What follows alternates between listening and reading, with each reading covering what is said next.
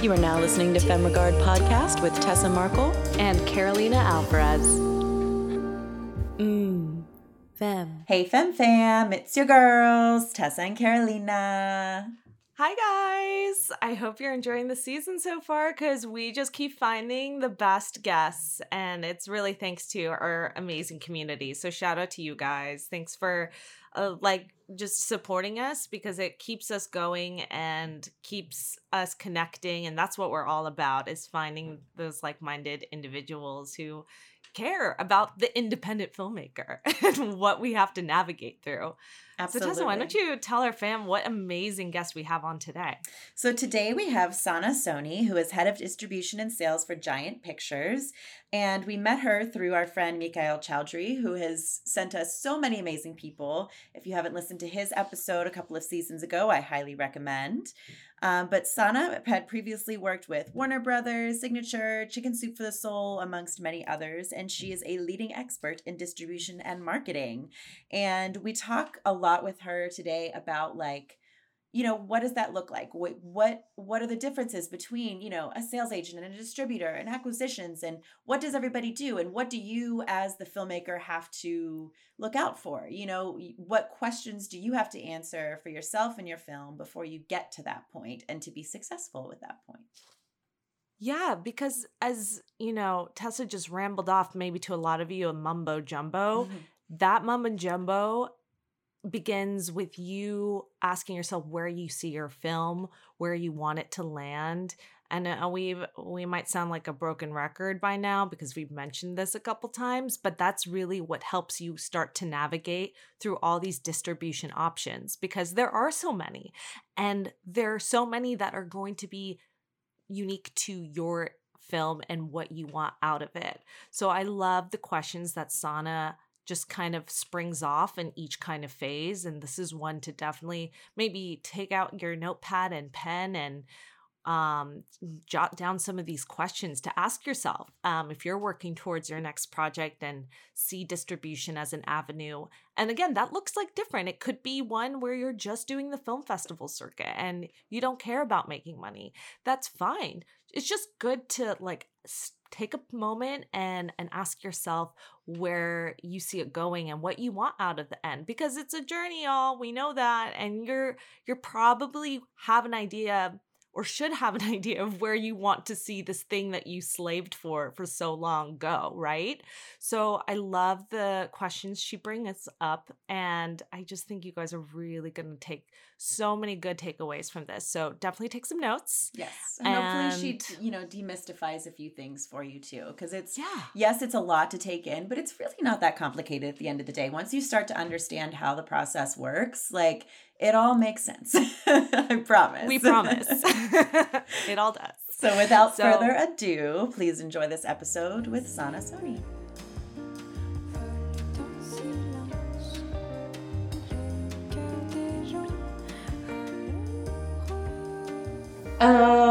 How did I wind up in this position? I was growing up in Europe, not to go too far back, sorry.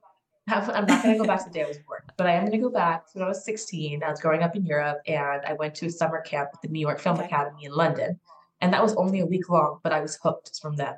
It was a filmmaking camp. And then after that, I was like, I have to go to LA. I have to make it in the movies. And of course, no one knows at that age what that's going to be. And then was extremely privileged and lucky enough to go to UCLA.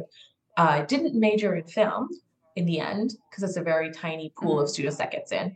But I did lead up a film club. I did attend all the screenings, all the panels, all the events, whatever I could to just meet people, because I kept hearing the same thing about who you know and relationships, which we've all heard at this point. And it's true. It's not everything, but it is a huge part of it, So I met lots of people that way. And then I still talk to them all these years later. And then just kind of stumbled around after that, as one does after university. You just kind of try your hand at different things. Had to move to London because I'm a European citizen. So my student visa was going to run out, and actually renewing your status to get a work visa in the US is way easier said than done, because you have to be so specialized in a certain, I'm sure you guys know, Tessa's nodding, that you have to be so specialized in a certain kind of skill set that you have to prove to the government that like there's no one in the US who's an American Right. citizen. And who can do especially in this job. industry, it's like jobs are so uncertain anyway. So that makes it even harder. Yes, especially right now. And also, when you're like 22 and an assistant in LA, unfortunately, there are so many people out there who can also do that job.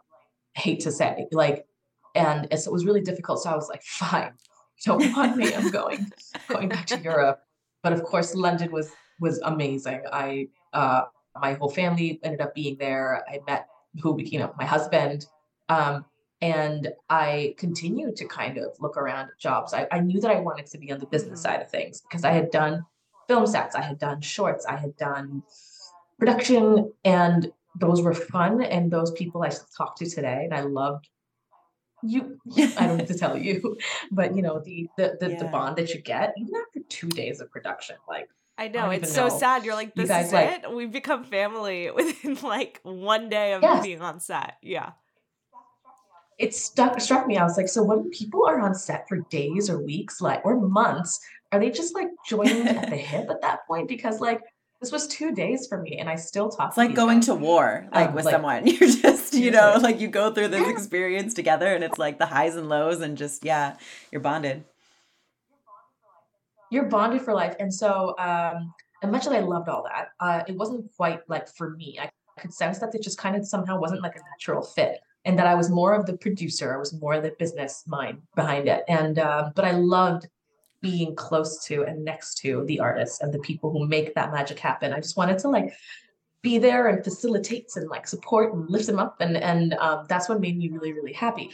So I was like, okay, well, I guess I need an office job. So in London, I also bounced around. I got a lot of temp jobs at the time. That's what kind of was on offer at like National Geographic TV, like helping them with their contracts when they sell the rights to a TV show to air somewhere in Germany. Wow. Just to like help them with the contract.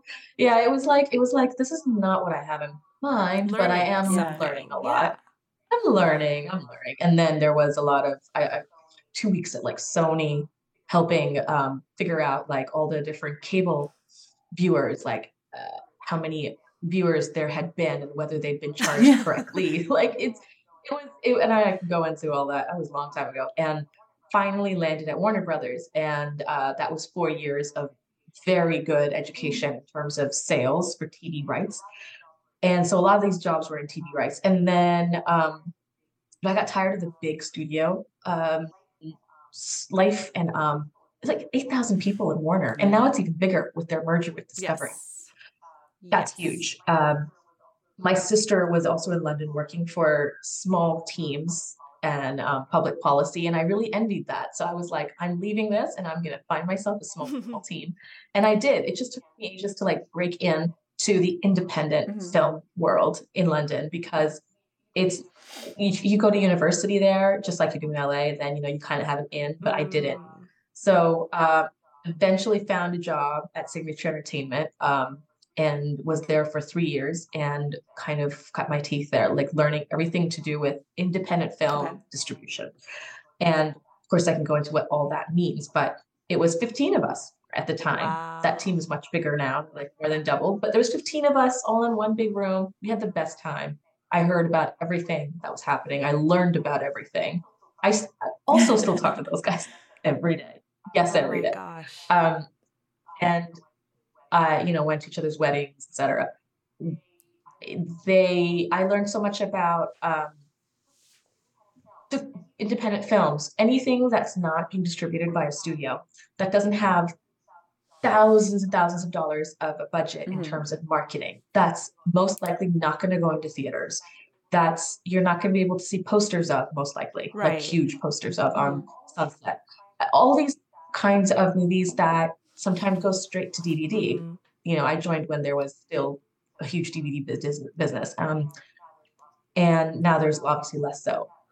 These movies that went straight to Netflix, the movies that went straight to Hulu, etc. And so those were, so many of them were just so good too. It was like amazing movies, hidden gems.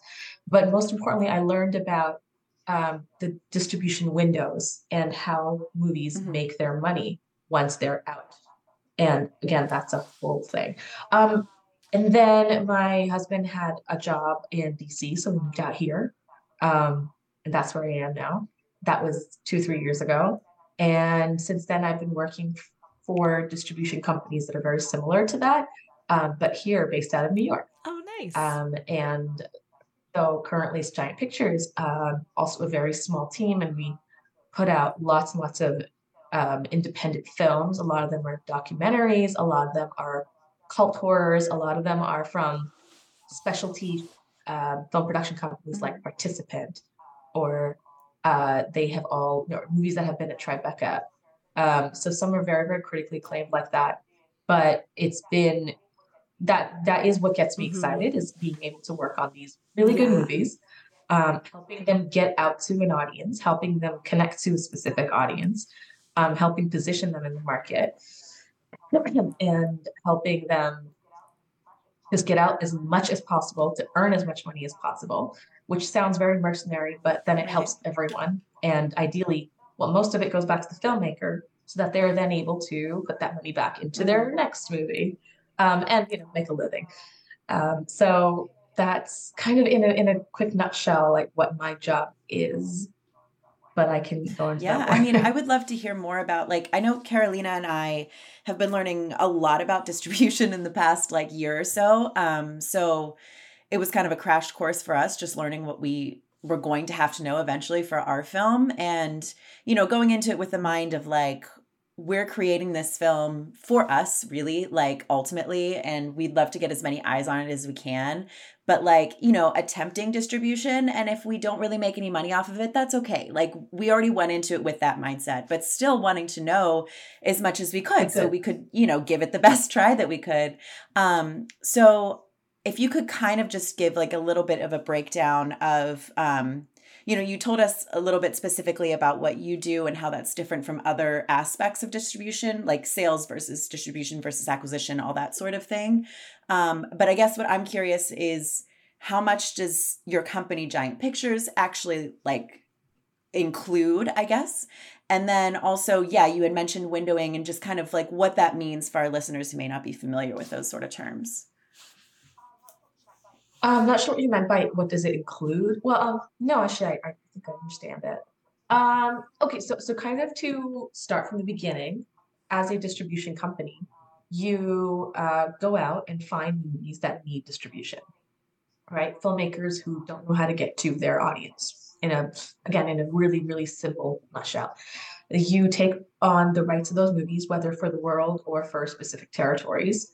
Then you go about the business of putting it up around into places where people can go see it, whether that's on DVD, on in theaters, on iTunes for rental, uh, pitching it to Netflix if they want to have it on their service, so that um,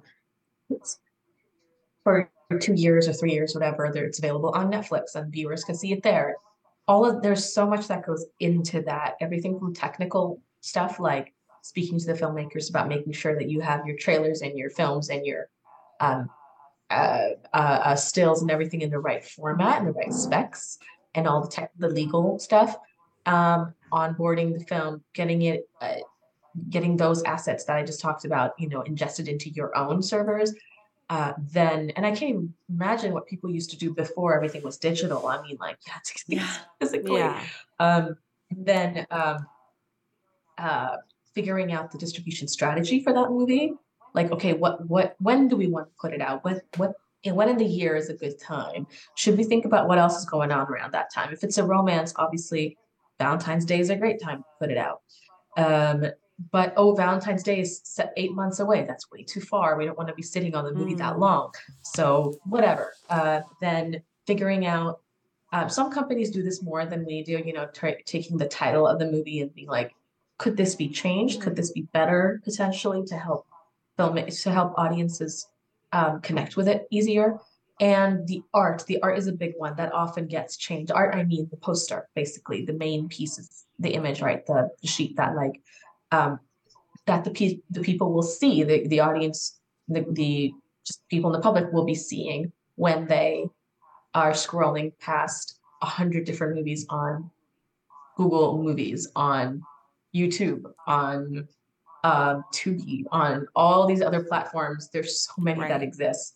And when you have a movie like we do, which usually does not have a big star, does not have awareness around it for many reasons, mostly because we're not at the level where we're spending whatever tons of money on getting the marketing so that these movies are blasted out there in a huge way and not in like your social media feeds, in your bus, the sides of your bus, etc.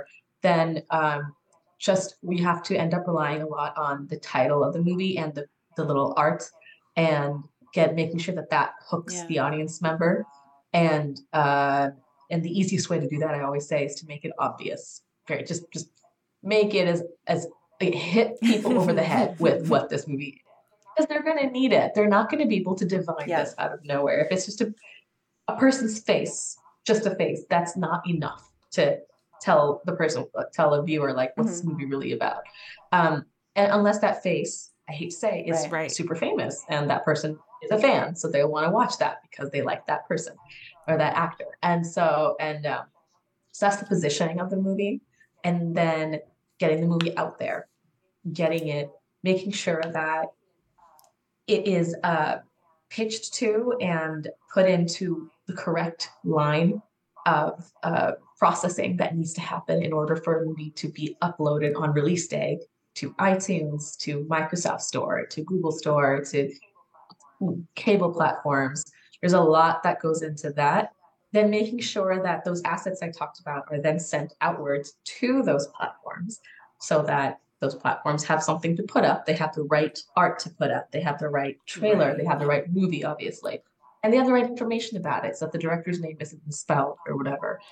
All of that. And then making sure that the movie is being merchandised, which means that once you go onto that platform, that it's not kind of buried in there.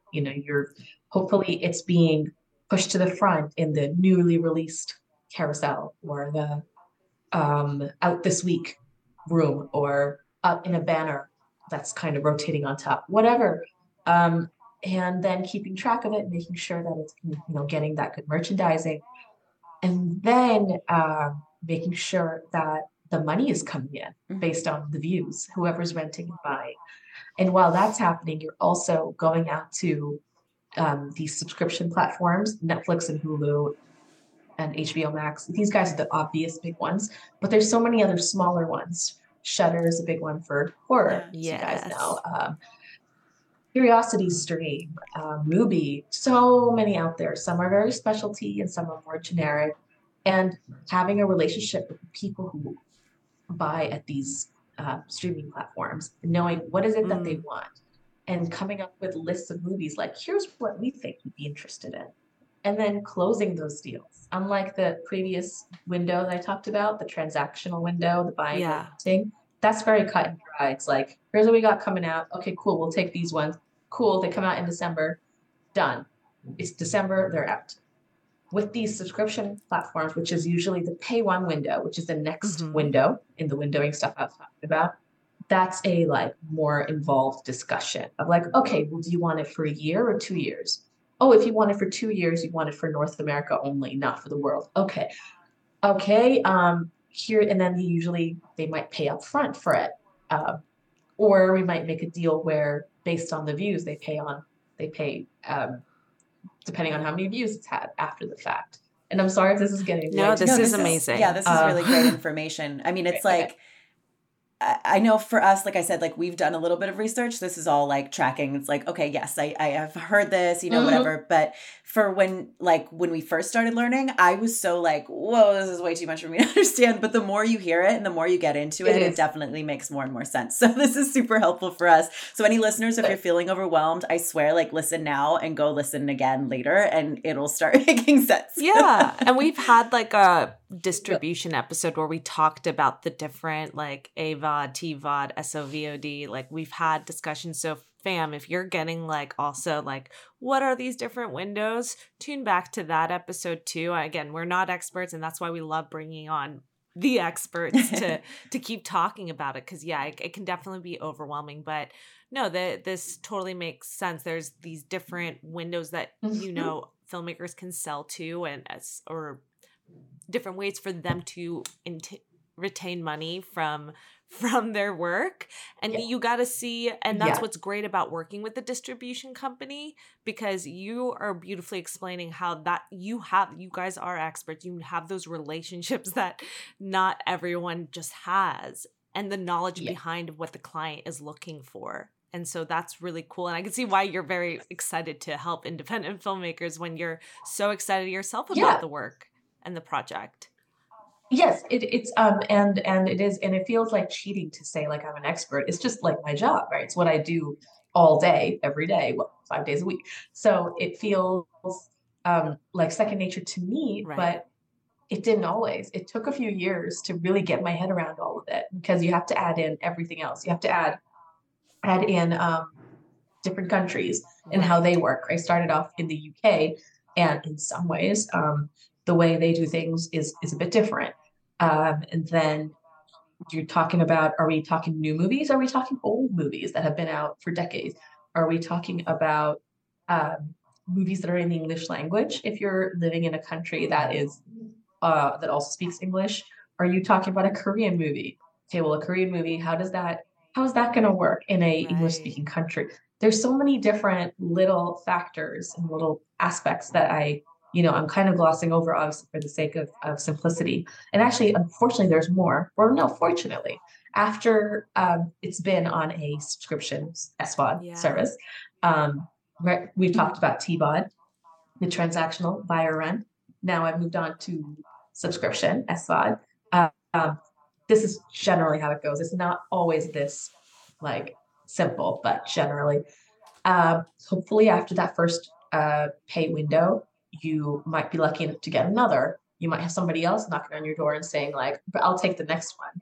And when they say they'll take it, it can mean this territory or that territory. It can be for this much money or that much money. It can be exclusively or non-exclusively. So if they're taking it non-exclusively, then you're still free to go take it around to other people in the same territory. And then once that is over, or while it's up but it's not exclusive, that's when the AVOD window can start. So I have a lot of experience in the AVOD window. It's growing. It's huge for independent film. I'm a big evangelist for the AVOD window in general, because it's really growing. I always joke about it being the ugly cousin that like grew up to be hot. So because suddenly for independent film, there's so much money you can make there, because this window is where your movie can make it onto everything from YouTube to Pluto, Tubi, Roku channel, etc. And a viewer can just log right on to these on their browser or on their smart TV or app on their phone, and not even put in their email address or credit card, and just watch. Whether that's like pressing something from the beginning and watching it, and then you have to sit through ads. That's the catch, right? Whether that's watching it from the beginning, or in the case of something like Pluto, and other people are doing it a lot more too now, channels that are just running for 24 hours, and you just pick one and you'll land in the middle of a movie or a TV show. So and that all of the above is AVOD, or advertising video on demand. So then the platform will take the money that they made off of the ads and get split half with us. So it's so many different ways of making money. And then there's really no limit for how long the movie can be on these AVOD platforms. It's however long we have the rights to the movie to, right? Or however long we have a deal with that platform for. So, and in the meantime, you might still have theaters coming to you saying like, we'd like to screen this for a night, or we might do a DVD run, or somebody else comes along. The movie has a very niche topic, and there's a SVOD platform out there that deals in that very specific niche topic. So they want the rights to the movie for 6 months or a year. So managing all of that. And then when you think about the hundreds of movies, and in my previous job, the thousands of movies that you have the rights to, it's a lot. So to stay on top of it all, you need Mm-hmm. technology, right? Databases that you can rely on, that you have to keep up. You have to like make sure that you included the runtime of that movie, because when you put it on the Roku channel, they have a little column on their spreadsheet that says Yeah. how long is the movie, and we want it in minutes. So you have to like convert it minutes, do that for 200 movies in one go. Like this is just what takes up the entire day, just Yeah. the day-to-day of Right. it. But at least what we're working on is movies or TV shows. And these are beautiful things that people have poured their lives and their sweat and their tears into, and years of their work, their lives, and trying to do our best to just give those things justice. And as somebody who has made films before, I get it, that I get what it was like to put all that Yeah. work into it, how that's your baby. So I did not like some various jobs I've had in the past where it really just turned into like a line on a spreadsheet. Like, yeah, it's just commodity. It's a product. And I hate the term product, and I'm trying to not use the word content as well, even though it's like a Right. catch-all for TV, shorts, web Yeah. series, TV series, movie, whatever, documentaries. But it trying to keep things, remember that they're individual, special items that, Yeah. yeah, anyway.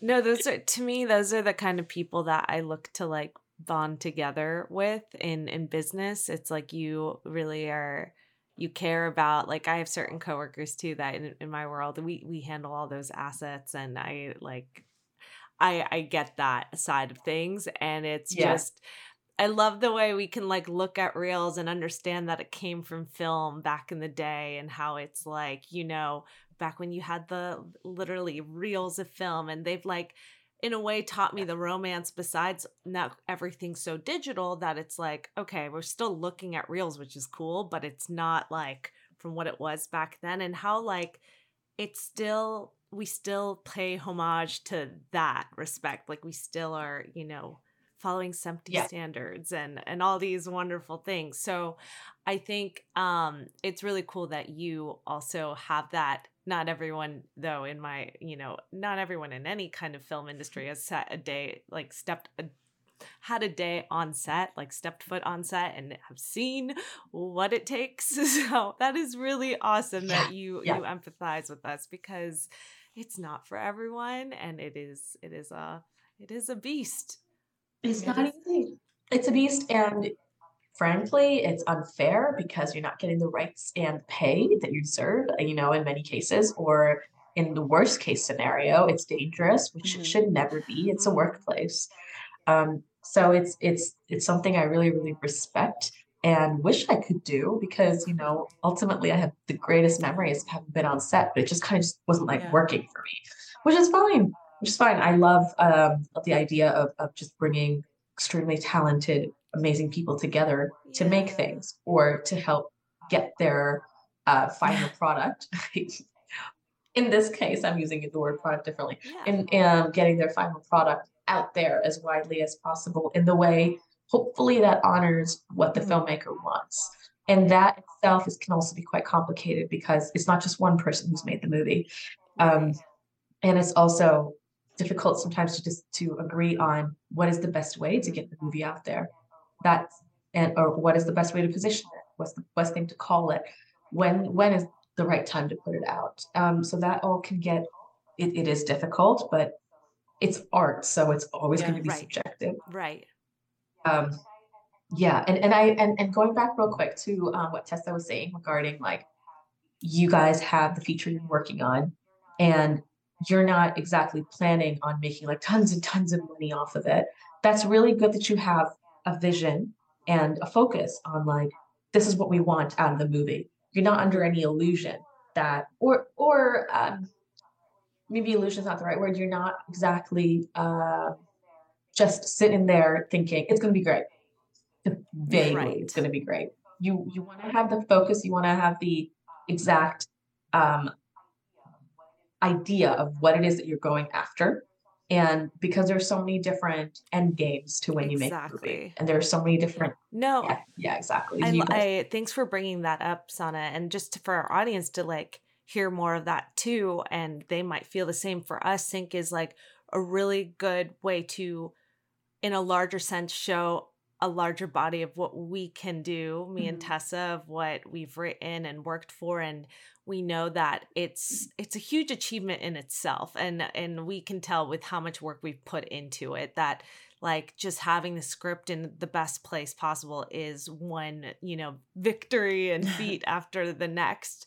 So for us to then have it made is just, that is the ultimate goal, is just having that solid piece of work done. But we've learned that you have to think of distribution and what does that mean to you in the stage of your career. And for us is, we would love and are aiming to get this in some really solid film festivals so we can to at least have recognition that we've made it. We want the community to celebrate the people that it speaks to. And because we question a lot of different things in the film, and that's what we're excited about most. And then, we would love to pitch it to other distributors or people that could then later on maybe help us further.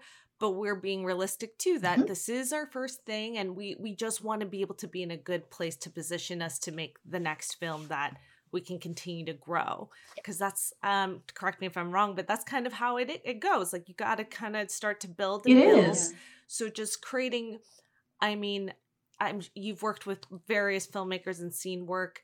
Is there something that, from where we're positioning ourselves, if we were to land in those festivals per se, is it after that point that we could then maybe, again, in my line of thinking, continue to have conversations? And we're trying to still have conversations because it doesn't hurt. Oh, no, but not at all. Yeah, I think other filmmakers probably in the same position, making their first or second feature. They're aiming to get the film festival circuit. Is that what then makes their work attractive to distributors like yourselves that could be like, okay, they're getting that recognition. Like you've mentioned, your company loves to take work from those top tier festivals. That's kind of what attracts you guys as well. It speaks to you is when you've seen a couple of these films go through that circuit and really, get more than just an accolade. I don't want to say that, but it's like they've really pushed through that.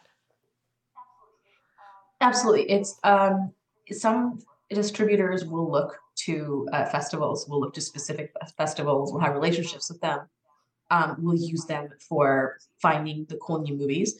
Some distributors can't really afford to attend them. Some don't care really if it's been in a festival, like if it's a commercial enough movie, that's all we're looking for.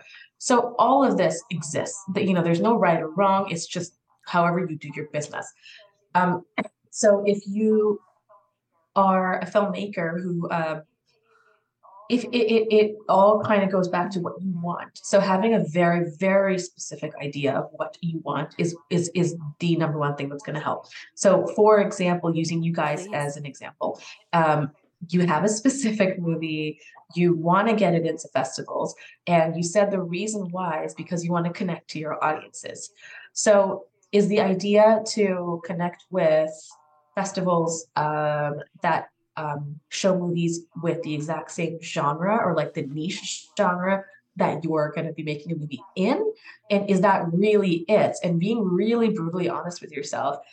Because if you came out the other end, having been to the top X genre festivals and you spoke with the audience members and they came to you, for example, best case scenario, they said, I loved your movie. Thank you for making it. It really spoke to me. At the end of that, is that all you want? Is that it? Or, did you also secretly want the movie to win awards? Did you also want it to get distribution? Did you want it to have a DVD run because that's something that's, for whatever reason, really special to you? Did you want it to have a red carpet premiere because you just always wanted to have that? Or did you just want to make a ton of money? And did those things happen? And if no, that's fine. you're not going to get what you want always, but did you work hard towards that goal? Because if you, let's say all you want is to make a ton of money from it, if you make a difficult to digest experimental art film, you want to make money, but you also want to connect to the audience. You could connect to the audience, but ultimately you may not make a lot of money because it's not a very commercial genre. Absolutely. Or, not thematically type. So if you are, again, brutally honest with yourself about what it is that you want, and when you want a distributor, is it because you want to make those relationships so you can bring your next movie to them? Is it because you want them to make a ton of money for you so you can put that money into your next movie? Is it so that you can establish yourself as a mover and shaker in the industry? We know like very specific things. And of course, when you're at the start of that journey, it's not quite so simple. You can't see all the different paths in front of you very clearly and know, okay, well, I want to do 90% this path, 10% that one. It's not quite that simple. So hopefully this is demystifying it a little bit.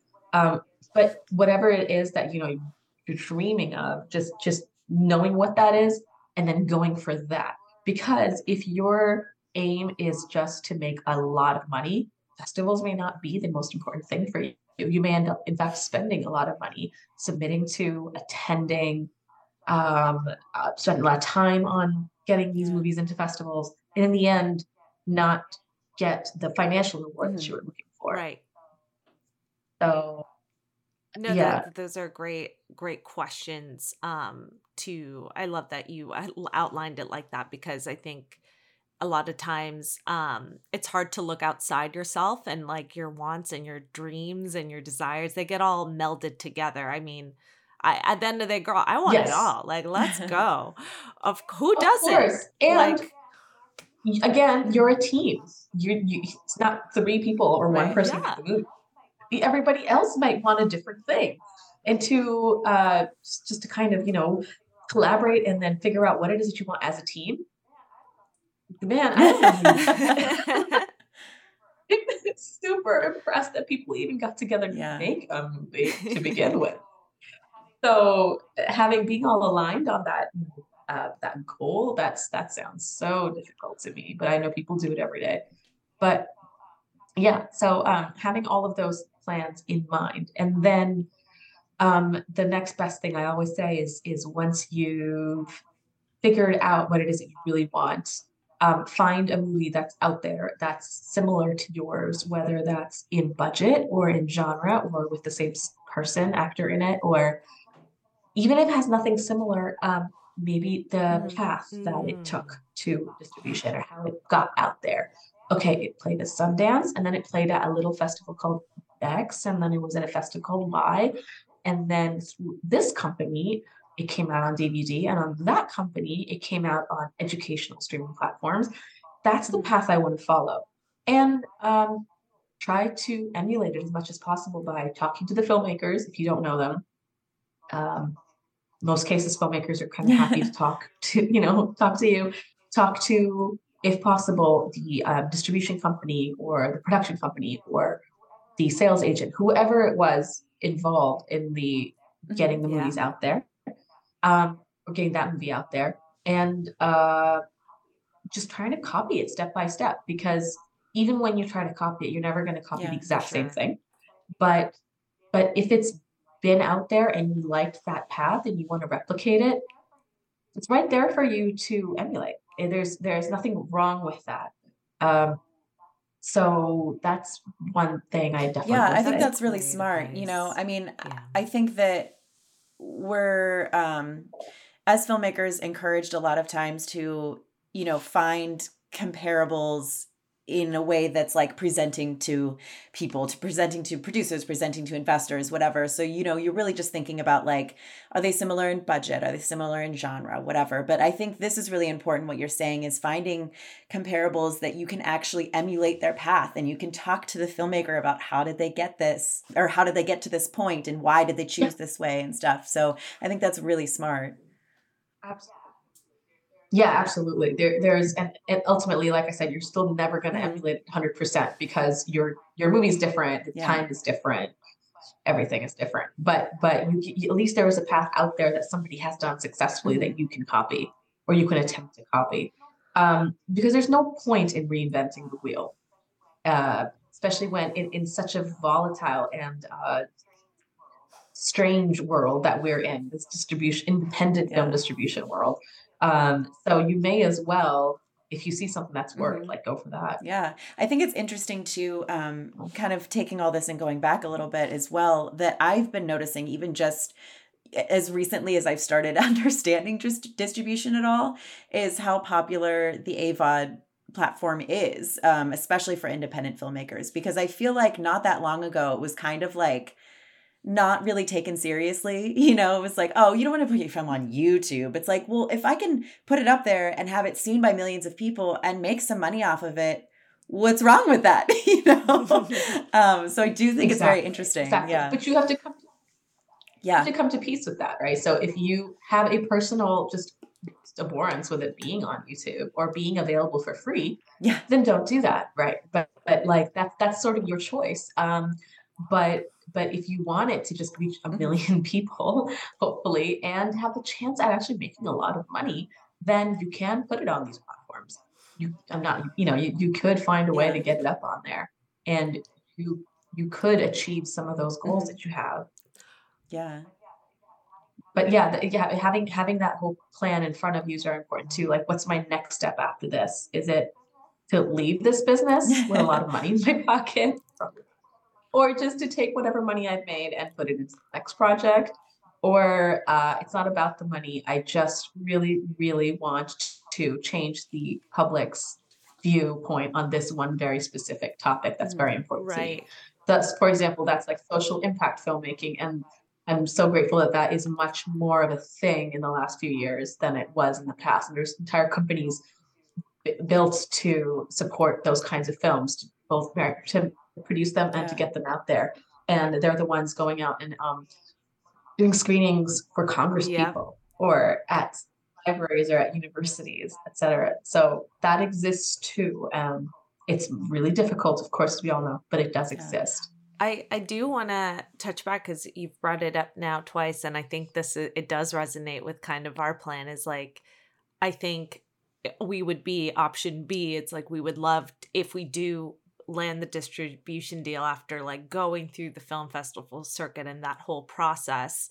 It would be to make the money that we do make is just to go back into the next film like that. We've been very transparent. We're not paying ourselves out of like a cent out of this the budget that we have. That's just for our crew and what it takes to make this film. Like nothing goes to us. And I think if we make that money for the film, it is 1000%. Don't even agree. It is like just go to the next thing for us to keep going. And that being said, is from your outlook on these different window options, I just want to reiterate, is it's AVOD kind of the best route for someone like us after, or is it still we have to continue to kind of shop around and see what would help us get there? I'm not sure if that question's clear, but that's kind of... Well, I think your goal should just be to meet with the right distributor who gets your movie, who has put out movies similar to yours before and has hopefully achieved the same kind of success that you want for your movie. Some distributors will continue to do the festival circuit. So they'll like put your movies into more festivals. And maybe they think that that's the best way forward for that movie for various reasons. Mm-hmm. That could be one thing. Or that this distributor you've seen through friends, through contacts, through doing a lot of digging online, seems to have a lot of their movies end up on Hulu, and I want my movie up on Hulu. So talking to them and being transparent about it, like, okay, now you've seen my movie, hopefully. Do you think that it has, if I were to go with you guys, do you think it has a chance of it being up on Hulu? Because that's very important to me for whatever reason.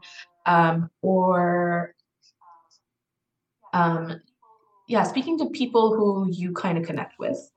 And sometimes, just so you know, there's also the sales agent, the person who comes between you and the distributor, and they represent your movie and they go out to distributors in various territories. So you can have a sales agent that does, for example, just Europe. And so they have a relationship with European distributors, and they are going out and pitching your movie to them. Of course, that's one more person in the whole process, or one more company. And lots of people skip them too, but it might be the right thing for your project. And then, let's see, we're talking about what you should aim for. It's having that frank conversation with your distributor and saying, what's really important to me is my name as a filmmaker. I want, as many places as possible, I want to say a film by my name. Or the most important thing to me is for you to just get it out there, just as much as you can. And that doesn't matter what distribution window that is in. Or it's important to me that you put it out in all distribution windows, that you maximize every opportunity that you have. So, whatever it is that's important to you. And this is really helpful prep, just mentally. No, for real, because sometimes, again, if it's your first time speaking to someone, without that kind of what you're saying gives you the confidence because you've prepped exactly what it is you want. Because a lot of times when you're still so new to this all, it's overwhelming. Those options are so overwhelming. So these are great. Thank you so much. These are really great questions to continue to ask yourself. Like, what is it? Of course. It's very overwhelming. You don't know what questions to even ask because you don't know what exists. It's like, I admire you guys for even just like going for it because it's such a difficult path ahead. No, it's okay. We know. We can do it's anything so now. Been around long enough. You've done shorts and you've spoken to many people and you've been acting in so many movies. You know it's hard. You know what you're getting yourselves into. We love it. But at the same time, because it's fulfilling. Exactly. You do it for a reason because you love it and you believe in it. Facts. And we need that. So ultimately, if you have an idea of what it is that you want to accomplish, and not being afraid to speak to the distributors, frankly, and having that discussion with them, but also at the same time understanding that they're experts and they do what they do for a reason, and deferring to them when needed, but having that faith in them. I'm like, okay, but I'm going to give my movie, put it in your hands, and I hope that you are going to do the best by it that you can. I love that you said that, and totally fine if you don't. I know you don't want to be in a position to speak negatively about not anything, but any of your past experiences with working at different companies. But it sounds like you've had great track record with those companies and how awesome they're there to support the creators. But any red flags that you would know from just other people outside of where you've worked that filmmakers could look out for? Because I'm sure there are some that will take advantage of especially novice filmmakers that don't know what they're getting themselves into all the time. Is there something, just red flags or stuff to look out for? There's a lot of communities, filmmaker communities, Facebook groups, Reddit groups, I'm sure, and of course, living in LA, it's easier to meet folks like that too.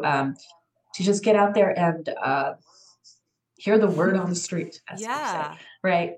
Ask around. People will share. People are happy to tell you good and bad reviews. True.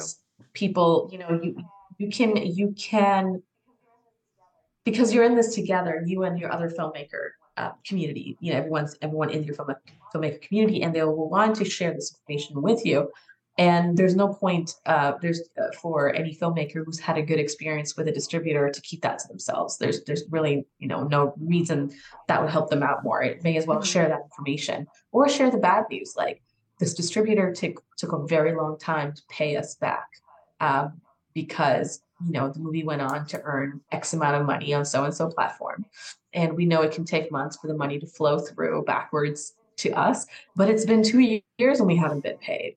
Or this distributor, they as people, they were just rude, or they didn't seem to respect us and our movie, whatever it is. And also understanding that distributors are humans as well, and that just like a movie, a distributor is a group of people, most likely, and that you might be dealing with one person maybe you don't love or you do love, and that person may leave.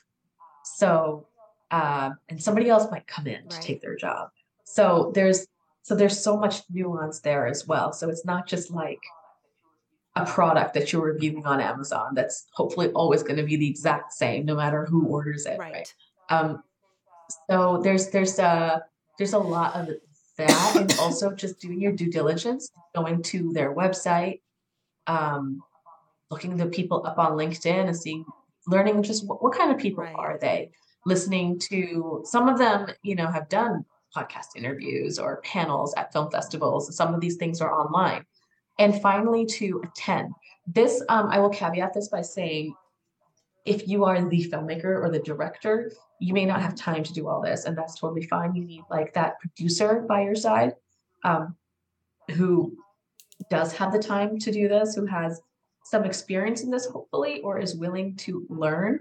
And that producer's job is not making the art side of the movie, in my opinion, because the director or the lead creatives need to focus on the actual making of it, the emotion behind it, the character development of it. And the producer needs to be free of that to go out and think about the business of it, being like, you make the movie, let me do my best work to get the movie out there in the best way possible. And that producer hopefully has the time, money, wherewithal to go to as many film festivals, markets, events, and get out there and talk to people and build a strong community that they can reach out to with questions, whatever it is, whether that's this distributor is asking for a trailer file in so-and-so's spec, but I've never heard of that spec. Can you tell me what that is? Or have you heard about this distributor? Or do you really think so-and-so festival is worth it? For me, people you can lean on. And that takes so much time and effort. So the producer, I think, is the person who should be doing that.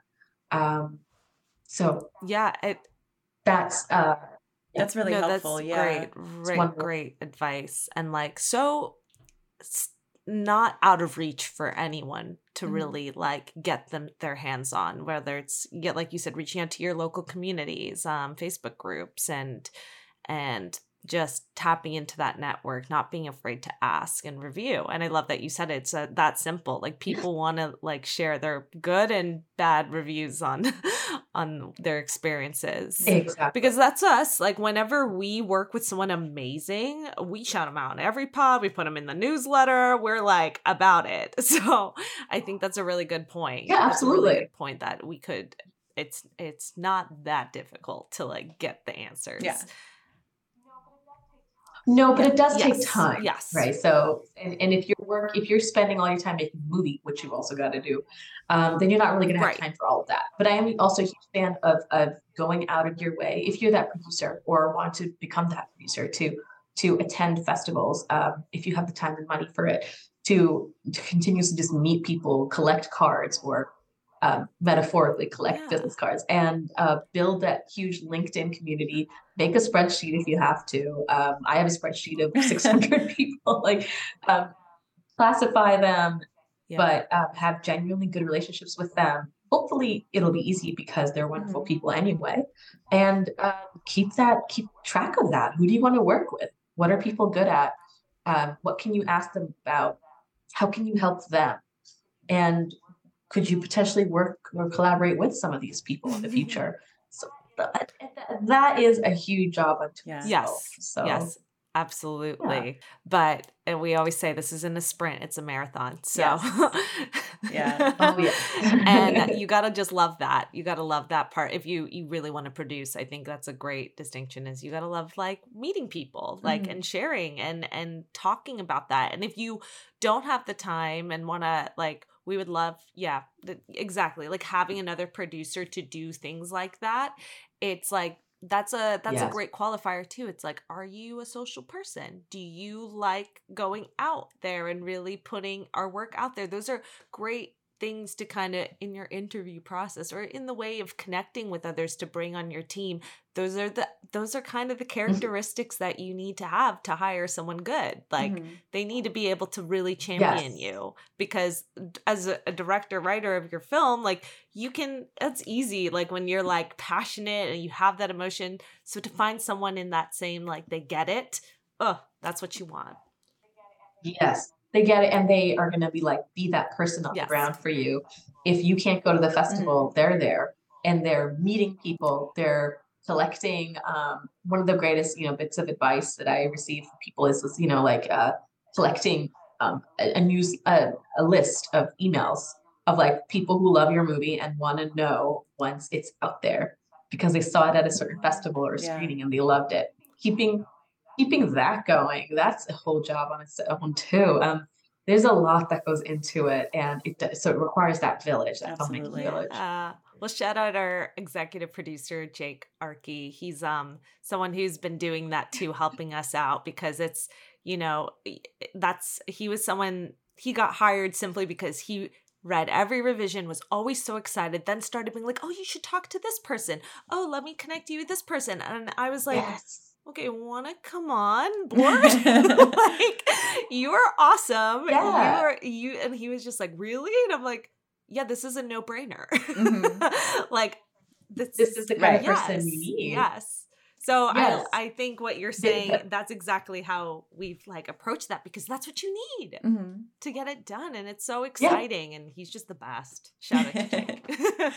Well, thank you so much, Sana, for coming on today and demystifying a lot of stuff for us and really like giving some great advice. And, I think that it just always feels sort of, I don't know if out of reach is the right word, but like, it just seems like there's so much that goes into sales and distribution and marketing that it's like a lot of times for especially first-time filmmakers, it just seems so hard to like wrap your head around. But it's really not that complicated when you break it down, and it helps. Complicated, but it's doable. Yeah, like you can learn it. You can get familiar with it and tactfully figure out. I love again today how we talked about the different questions to ask yourself, and then you'll start to answer them and figure out what company to work with. Yeah. Just after you can answer those questions for yourself, then you can know the right questions to ask a distributor or a sales agent. So yeah. Exactly.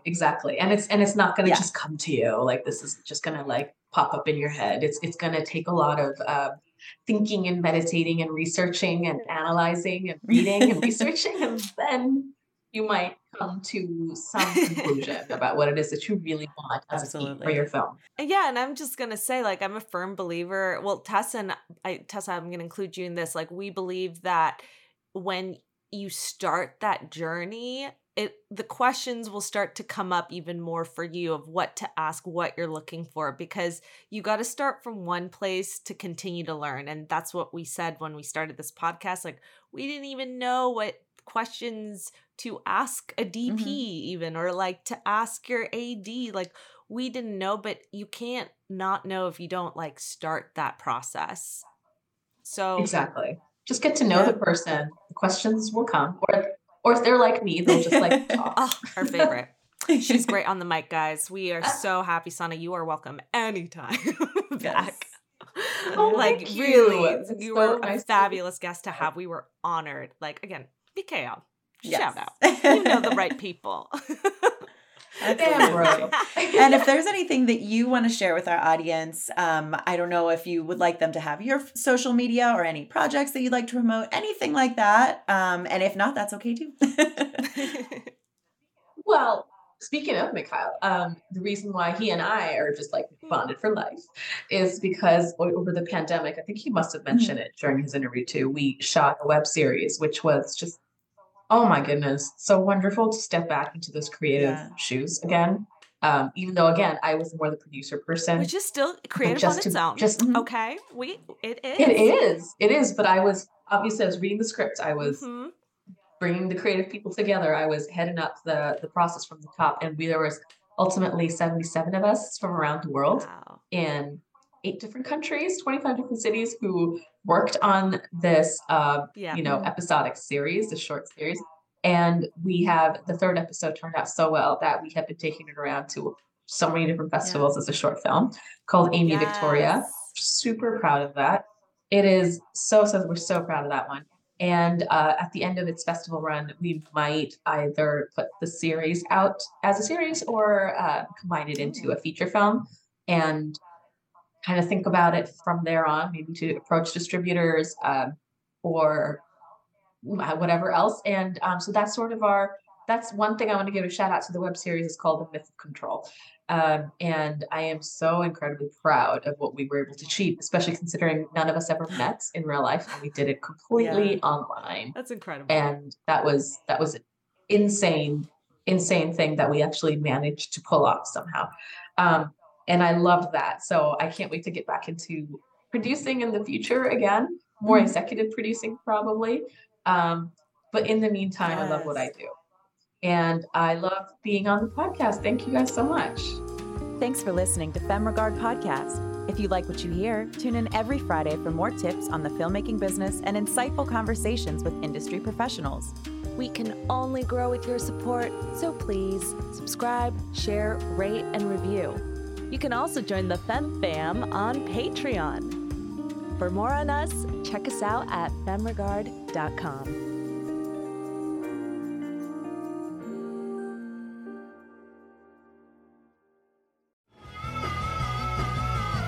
You're listening to the Geekscape Network.